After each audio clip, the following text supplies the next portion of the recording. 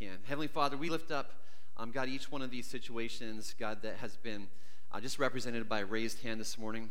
God, I know there are a lot of people in our, just different families in our church, God, that are going through grief right now and are going through different health challenges and sickness. And so, Lord, this morning, God, I just want to thank you that this morning, God, we pray to a God who's alive. We pray to the same God that parted the Red Sea. We pray to the same God that healed the broken. We pray to the same God that raised Lazarus from the dead. Lord, there's nothing, God, that you can't intervene in. So, God, we ask, Lord, that, God, you would work in each one of these situations. God, I pray where people's faith is taking a beating right now, that, Lord, you would just come along and increase their faith. God, I pray that where trust right now, God, for some it's just hard to come by. Lord, help us trust in you and just believe, God, that you are, God, in each one of these situations.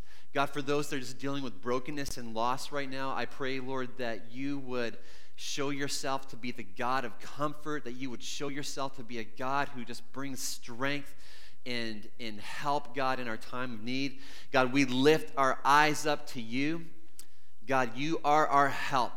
God, you're an ever-present help in time of trouble. And we thank you so much for that. God, this morning I pray, Lord, that, God, as your word is preached, Lord, I want to pray, Jesus, that, Lord, you would help me. God, you would help us, God, to hear what it is that you want to say to us. That, God, you would encourage us. That, God, you would meet us, God, right where we're at. I pray in your name, Lord. Amen. Amen. Amen. Part of what we do here in our church as part of our worship is every week we just take an opportunity to give back to God tithes and offering, and there's a couple ways to do that. If you're a guest, we don't ask anything of you, but if this is your home church family, a couple ways to do that. We're going to have a bucket at the back door on the way out. You can also go to give.ctk.church. And we just appreciate your generosity and heart to give back to God. If you're here and you're maybe brand new, you're interested in what our church is about, a couple ways to find out. We have programs at the back door there that just tell a little bit about our church. You can also go to connect.ctk.church, grab a connection card, ask any questions that you have, or find out how you get involved. Lots of ways to do that, but those are some great ways just to take a next step in that journey. Awesome. Hey, we're in a series right now where we are going through the book of Psalms. And if you've ever read through the book of Psalms, or even just chunks, maybe you've just read 10 chapters at a time, but if you've ever read through this book, one thing that you realize pretty quick is that the book of Psalms is really, it's like it can be an emotional roller coaster. And you have writers that really experience just about every emotion that there is out there, and they write it in this book. Psalm 23 is probably one of the most well-known passages of Scripture, and it's this beautiful psalm just of how God refreshes us, and He restores us, and He gives us peace and mercy and love and goodness. They're going to follow us all the days of our lives. And you can read that and just build your faith. Well, right before Psalm 23 is Psalm 22. Which starts off with the line, my God, why have you forsaken me?" The same words that Jesus uttered on the cross. And the Psalms are, one of the great things about the Psalms is they really reflect life. They reflect the realness and the rawness of life. Psalms does not sugarcoat things at all. Last week we were in Psalm 1 where it talks about the blessed life. And here's how you find, if you want to pursue joy, want to pursue happiness, this is how you do it. And Psalm 1 talks about just us being anchored in God and what it takes to find joy and happiness. Well, today, we're going to be on the exact opposite end of the spectrum. And today, we're going to be in actually two Psalms, Psalm 42 and Psalm 43. And the reason we're doing these two Psalms together is because most Bible scholars actually believe that these two Psalms were actually at one time one song. And you'll see as we read these two Psalms how the same course of this song is echoed in both of these Psalms. And these Psalms were written by writers known only as the sons of Korah. We don't know for sure what the circumstances were surrounding the writing of these two Psalms. But the writer or the writers, for whatever reason, found themselves in a pretty dark place in life. And so they did what people throughout the ages have done, and maybe some of you do this as well. When you find yourself in a dark place, you grab a pen and you grab a paper and you just begin to write that stuff down and pour out your heart and soul to God. So we're going to read both of these Psalms and then we're going to dive in. It starts like this. As the deer longs for streams of water, so I long for you, O God. I thirst for God, the living God. When can I go and stand before him? Day and night I have only tears for food, while my enemies continually taunt me, saying, where is this God of yours?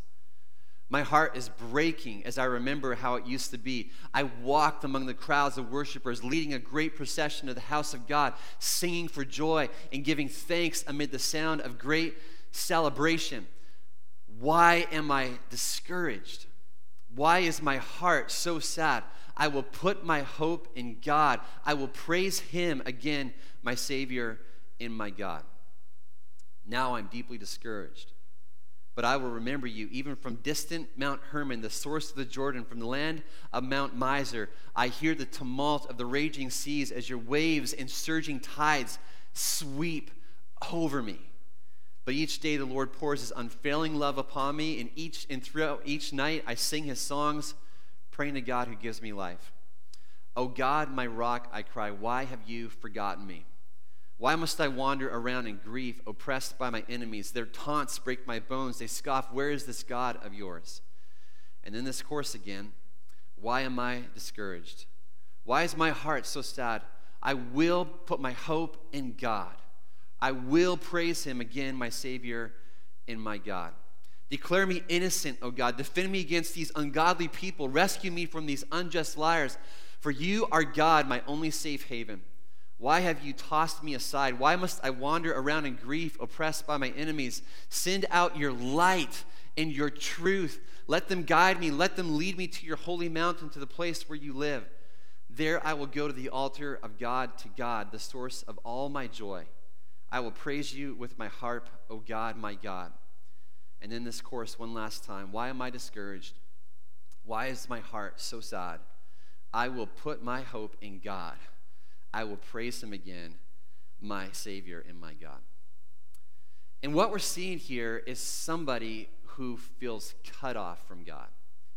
It's a person who's deeply discouraged, depressed. They're going through what the ancients would call the dark night of the soul. They're in a funk. They've got a bad case of the blues, down in the dumps, whatever you want to call it. And all of us have moments like this in life, don't we? It's those moments where you hear words like hope and joy, and those words are nothing more than that, just words. Your outlook on life is hopeless. You just want to withdraw from people. You lose interest in community. You want to pull back from being involved in church life. You want to just withdraw. You question and doubt your faith. It feels like your soul is just being smothered by a heavy blanket of despair. And we're going to see what God has to say about these times in life through these two Psalms. But just before we jump into them, I just want to put a disclaimer out there. Many of you in this room know different kinds of depression, or you love somebody that does. And I cannot speak, nor am I going to try to speak this morning to all the varying degrees of depression. There's everything from clinical depression to postpartum depression to seasonal affective disorder. And I wish I could speak to them all, but I am not a doctor. I'm not a psychologist. However, I can speak to the fact that all of us will deal with, at some level, what we're going to call spiritual depression at some point in our lives. It's that moment where your belief in God is confronted by all the pain of this world, and you've got more questions than you have answers. And spiritual depression is something that most of us have to deal with at some point. And we're going to look into this. But before we jump into what the Bible has to say about this, I want to just right off the bat debunk some of the myths that are out there around this. And the first myth is that when it comes to depression, it's all in your head. Maybe some of you have heard this before. Maybe you've even said this to somebody before. It's just all in your head. And it's this idea that you can somehow just come along and kind of flip the switch, flip off the sad and flip on the happy, and it'll all be gone. And it's almost like a form of denial where it's like it's not real, but the facts of depression are it's a very real thing. And according to Psalm 139, there's another psalm that's just so well known that we're going to actually dive into later on in the series. But in Psalm 139, we read about how we are complex beings. We are fearfully and wonderfully made. And as you and I both know, a lot can go wrong in life, especially when you take into account that we live in a world that is broken and that's fallen. And to deny the possibility of depression is just wrong. It's real. It's not something that's just made up or in our heads. It's this real thing. Second myth that is out there when it comes to this, especially in the church, is that Christians should never be depressed. And the thinking goes like this: God is good all the time. You're blessed beyond measure. There's so much that you have to be thankful for. If you just believe, then you won't suffer from depression. And if you believe that, you're going to have a very hard time with books of the Bible like the book of Psalms. And it's a book, like I said earlier, that's just all over the emotional roadmap. But what happens is that some people will paint this picture, a false picture of life after you come to Jesus, and they paint this picture as if when you come to Jesus, life is just all roses and flowers and happy, happy, happy, happy, happy. You never have another struggle, another down day, difficult time in your life. They just all magically disappear.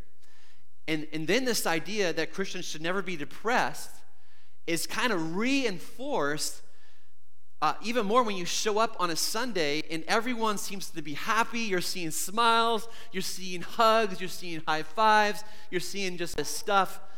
But what you can miss behind the smiles and the hugs and the handshakes and the worship is that Christians struggle with depression just as much as anybody else. And the third myth is this: if you are depressed, it means you are spiritually immature. And again, this is simply not true. And I just want to give you a list of people who have struggled with depression. We just read from the writers of Psalm 42 and 43, a chapter in the Bible, how they struggled with it. Then there's David. He wrote words like, "My soul is in deep anguish. How long, Lord? How long? My eyes grow weak with sorrow." Then there's two guys, Job and Elijah. Job at the time, he was considered one of the most righteous, or actually at the time of the writing of Job, the most righteous guy on the earth. And Elijah, he's that guy that, called down fire from heaven and two giants of the faith. And yet both of them, get this, both of them struggled with depression to the point that they even had thoughts of suicide. Job wrote these words. He said, "I prefer strangling in death rather than this body of mine. I despise my life." Elijah said, "I have had enough, Lord. Take my life." And then in the New Testament, we see the Apostle Paul. He writes, "For we were so utterly burdened beyond our strength that we despaired of life itself." One of the most famous preachers of all time, a guy named Charles Spurgeon, he was a powerful preacher, also known as a guy that was witty, had a quick sense of humor, cheery guy. But listen to what he wrote. He said, "I could say with Job, my soul chooseth," this was back in the 1800s, "strangling rather than life. I could readily enough have laid violent hands upon myself to escape from the misery of spirit." And then there's Mother Teresa. You think about holy, godly people. She's probably one of the first people that comes to mind. She's become this epitome of goodness and righteousness. Loved Jesus. And shortly after she died back in 1997, her journals actually got published into a book. And one of the things that just shocked people, surprised people, was her decades-long and disabling depression. She wrote, "Depression surrounds me on all sides. I can't lift my soul to God. No light or inspiration enters my soul, and not a single thought of heaven enters my mind. For there is no hope. The place of God in my soul is blank." This is Mother Teresa. Depression is real. Devout followers of Jesus struggle with it, and as we've just seen, struggling with it is not a mark of spiritual immaturity. it can hit anybody. And there's a lot of causes for it. We see some of these in the book of Psalms that we just read. And again, I'm going to approach this morning I'm not a clinical psychologist. I'm a pastor. And we're going to approach this morning from a pastoral perspective. But there's some causes here that we see in Psalm 42 and 43. One of the causes is unmet expectations. The writer has this expectation that he's going to meet with God, but it doesn't happen. And others are going, where is this God of yours? And some of my worst bouts, I've struggled with depression on and off over the years. Some of my worst bouts have actually come as a result of this, where I've got this expectation in life that life is going to turn out one way, but it turns out the exact opposite. And maybe some of you've had this before, where you've had these expectations in life, and then as life goes on and you run into a hardship or a difficulty or a relationship that was going this way goes a complete opposite direction, you know what it's like to have these unmet expectations turn into depression. And there's many expectations that fall short. Maybe you thought you'd be further ahead in life in your 40s or 50s. You thought it would look this way, and it looks completely different. Maybe you're a student, and you expected that when you showed up in high school, it was going to be the best days of your life. And it ends up being the worst days, way worse than you could have thought they'd be. Maybe you expected your kids would go one direction and they went a completely different direction. But we have these expectations, and when they don't get met, it can lead to this dark night of the soul. Another cause is the challenges in life. The psalmist, he is oppressed by his enemies, attacked, maligned. They're constantly taunting him. And life is hard. It's going to throw challenges at you. Sickness, economic crisis, betrayal, loss of work, relationship issues. This last year, I've read article after article how this last year and a half has caused depression to just skyrocket. Like 3-4 times what it normally is because of COVID and everything that's resulted from that. Another cause is the past. And this can be a fixation on how bad the past was. Maybe you made a big mistake back in the day. You failed, you messed up, and you get fixated on that, and you just can't shake it. It makes you despair. Or this can be a fixation on how good the past was that leads to depression. We see this in the book of Psalms here. This writer is talking about how back in the day, he just remembers back in the day how he would go to the house of God. It was just this moment of just joyful celebration, surrounded by this throng of worshipers. And as he remembers all that, it just leads to despair. I'm hitting the midlife crisis years. And let me just tell you, the struggle is real. If I ever show up to church on Sunday riding in on a big black Harley,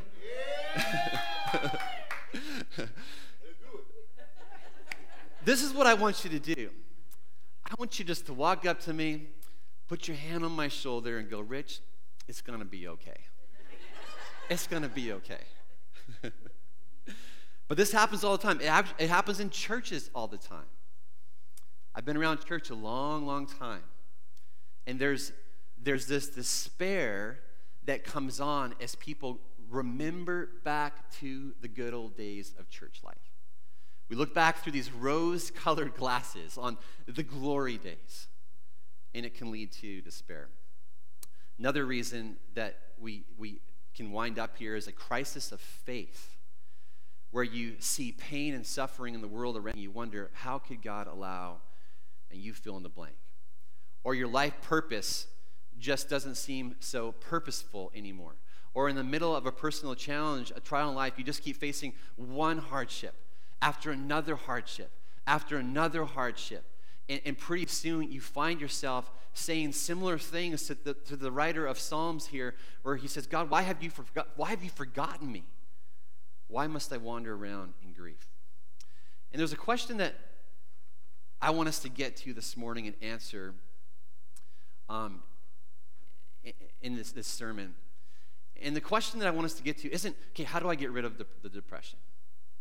I actually don't want to answer that question. It's bad to experiencing feelings of joy and happiness. I don't want to answer that question as much as this question. How do I find God in the middle of spiritual depression? How do I find God? How do I get to the one who is the source of life? How do I stay anchored in him when the world around me seems to be becoming unhinged? How do I find God? And I want to give you a few ways that I see here in this passage of Scripture that we just read. The first one is this, very simply, keep moving. Keep moving. And what do I mean by that? Well, I've noticed that for me personally, whenever I find myself getting into these bouts of depression, these funks, whatever you want to call them, the first thing that I want to do is I want to crawl in a cave. And not a literal cave, but I just want to sit on the couch and get just like the cave of Netflix and just zone out, or stay in my bed and just sit there on my phone and surf whatever. I just want to crawl in a cave. And it might look a little different for you, but you have to keep moving. And the writer of the Psalms here, he talks about how he remembers God, and there's some things that he says here that are kind of interesting, and I think it speaks to how he keeps moving, but he talks about how he remembers God even from distant Mount Hermon. That's the wilderness. That's out there in nature. We don't know why he's there, but maybe he's there because some people actually speculate that David had a part in writing these Psalms here, and that he was out in one of the caves just escaping King Saul. Maybe the writer was escaping his enemies, or maybe they're just out there seeking solitude, space. Regardless, they had to get up and physically move. Later on, he talks about getting up and going to the altar of God. He's moving. And one of the ways that you can find God in spiritual depression is by practicing physical habits that lead to a healthy soul. I'm talking like what's going on right here. Maybe some of you this morning woke up and you're going, last thing I want to do is get moving. I want to stay in this cave. I want to stay in my bed. I just want to crawl in that cave and not go anywhere. But you got up and you moved. You got dressed. You got your clothes on. You got in your car. You turned on the ignition. You drove down the road. You walked through these doors. You moved. Physical habits that lead to a healthy soul. Things like spending time outdoors, getting off of screens. Amen? Taking time to rest. Grabbing your Bible or your Bible app and physically opening it and reading it. You keep moving towards community. Keep moving towards friends who are going to be aware of what's going on in your life and walk alongside of you. But you got to keep moving. Keep moving. You can't crawl in that cave and just stay there. Next is stop listening to yourself and begin talking to yourself. Now, on first glance, that sounds like craziness, but let me just explain. Did you notice what the psalmist essentially does here in Psalm 42 and 43?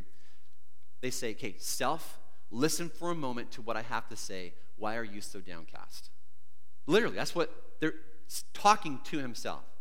And then from there, the writer begins to remind themselves of who God is. God is his Savior. It's God. He tells his soul that its hope isn't in whatever circumstances are happening that are getting him down. God declares that each day the Lord pours out his unfailing love, that God gives life, that he's the source of joy, talking to himself. You got to stop listening to yourself and begin talking to yourself. Now, on the surface, this might sound like the same thing. Listening to yourself and talking to yourself, but they're not. One is passive. It's just listening to all the negativity that's filling your mind, letting yourself wallow in whatever has you down.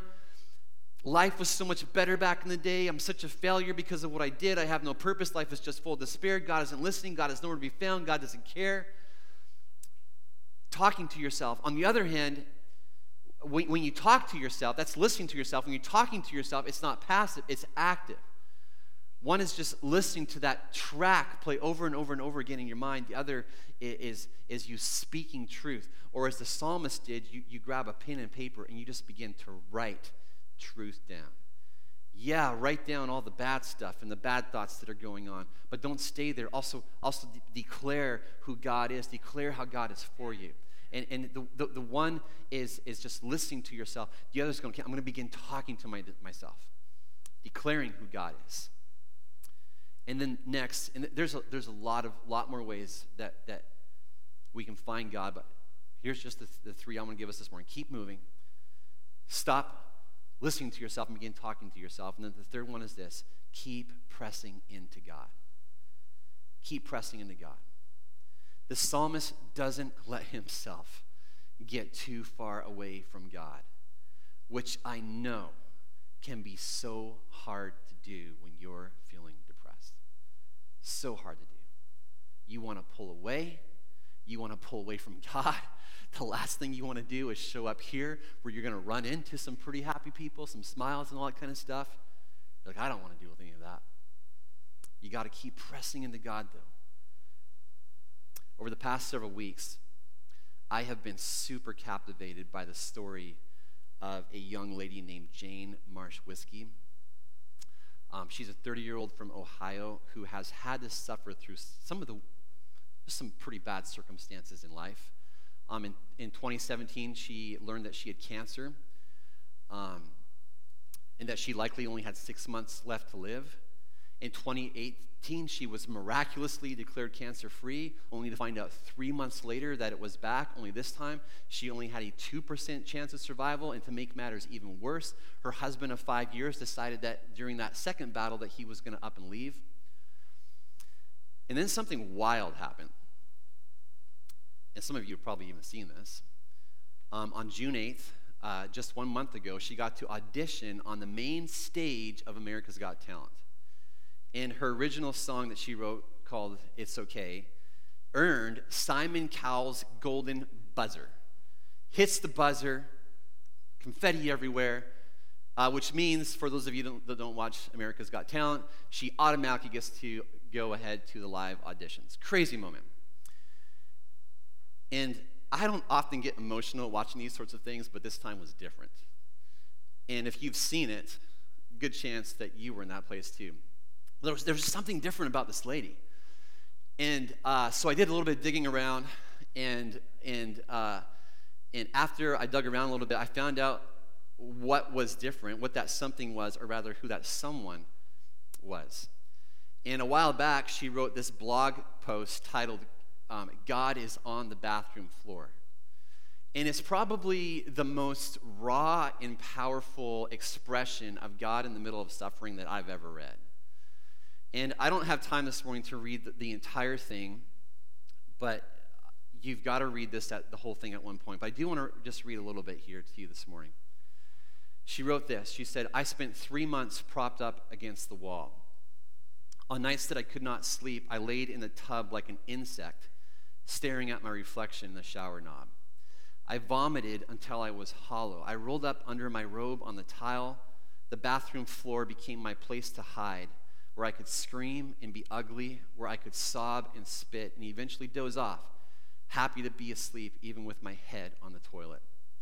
I've had cancer 3 times now. So during her audition a month ago, she shared how the cancer is back. It's throughout her whole entire body. I've had cancer 3 times now, and I've barely passed 30. There are times when I wonder what I must have done to deserve such a story. I fear sometimes that when I die and meet with God, that he will say I disappointed him or offended him or failed him. Maybe he'll say I just never learned the lesson or that I wasn't grateful enough.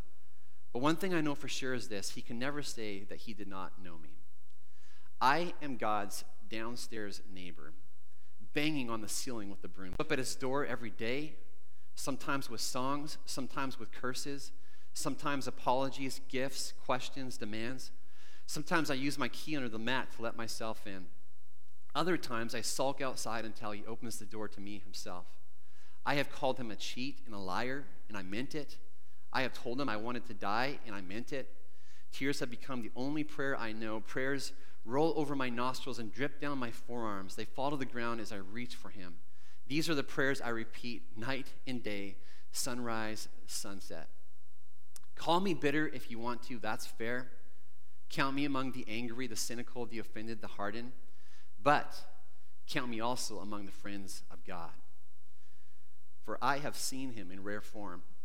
I have felt his excel, laid in his shadow, squinted to read the message he wrote for me in the grout. I'm sad too. Call me cursed, call me lost, call me scorned, but that's not all. Call me chosen, blessed, sought after. Call me the one who God whispers his secrets to. Even on days when I'm not so sick, maybe sometimes I go to lay on the mat in the afternoon light to listen for him. I know it sounds crazy, and I can't really explain it, but God is in there, even now. I have heard it said that some people can't see God because they won't look low enough, and it's true. If you can't see him, look lower. God is on the bathroom floor. Jane Marsh Whiskey has a stage name that she goes by, and that name is Nightbird. And I listened to her on a news show recently explain how she came up with this name Nightbird, and she got the name because 3 nights in a row she had a dream, and in the dream everything was black, and she heard one thing though, the sound of a bird singing outside the window.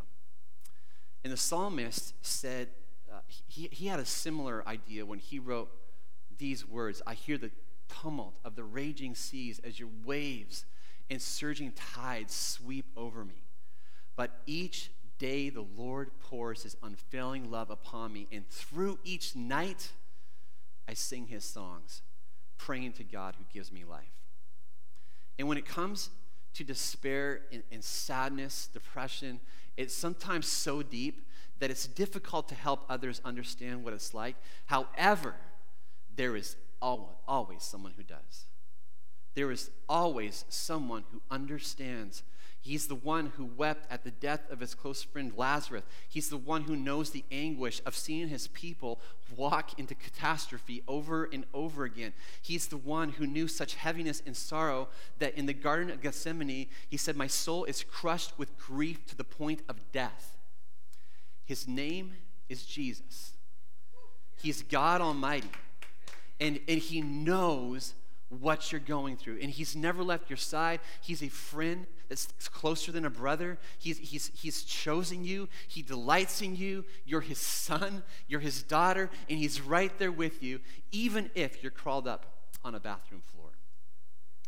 That is the God that we serve. You see, he's a God who doesn't just know the pain that you're going through, but he's a God who will meet you right there.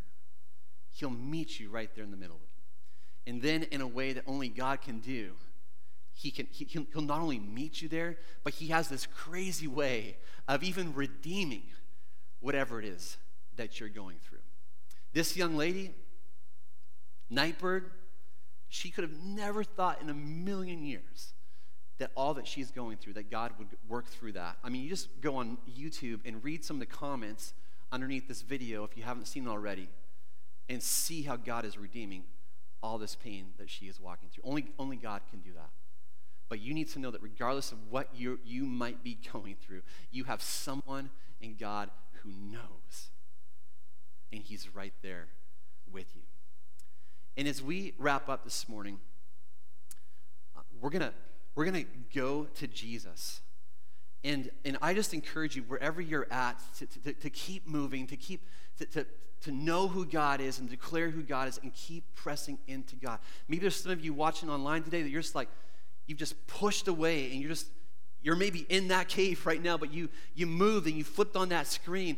God wants to meet you where you're at.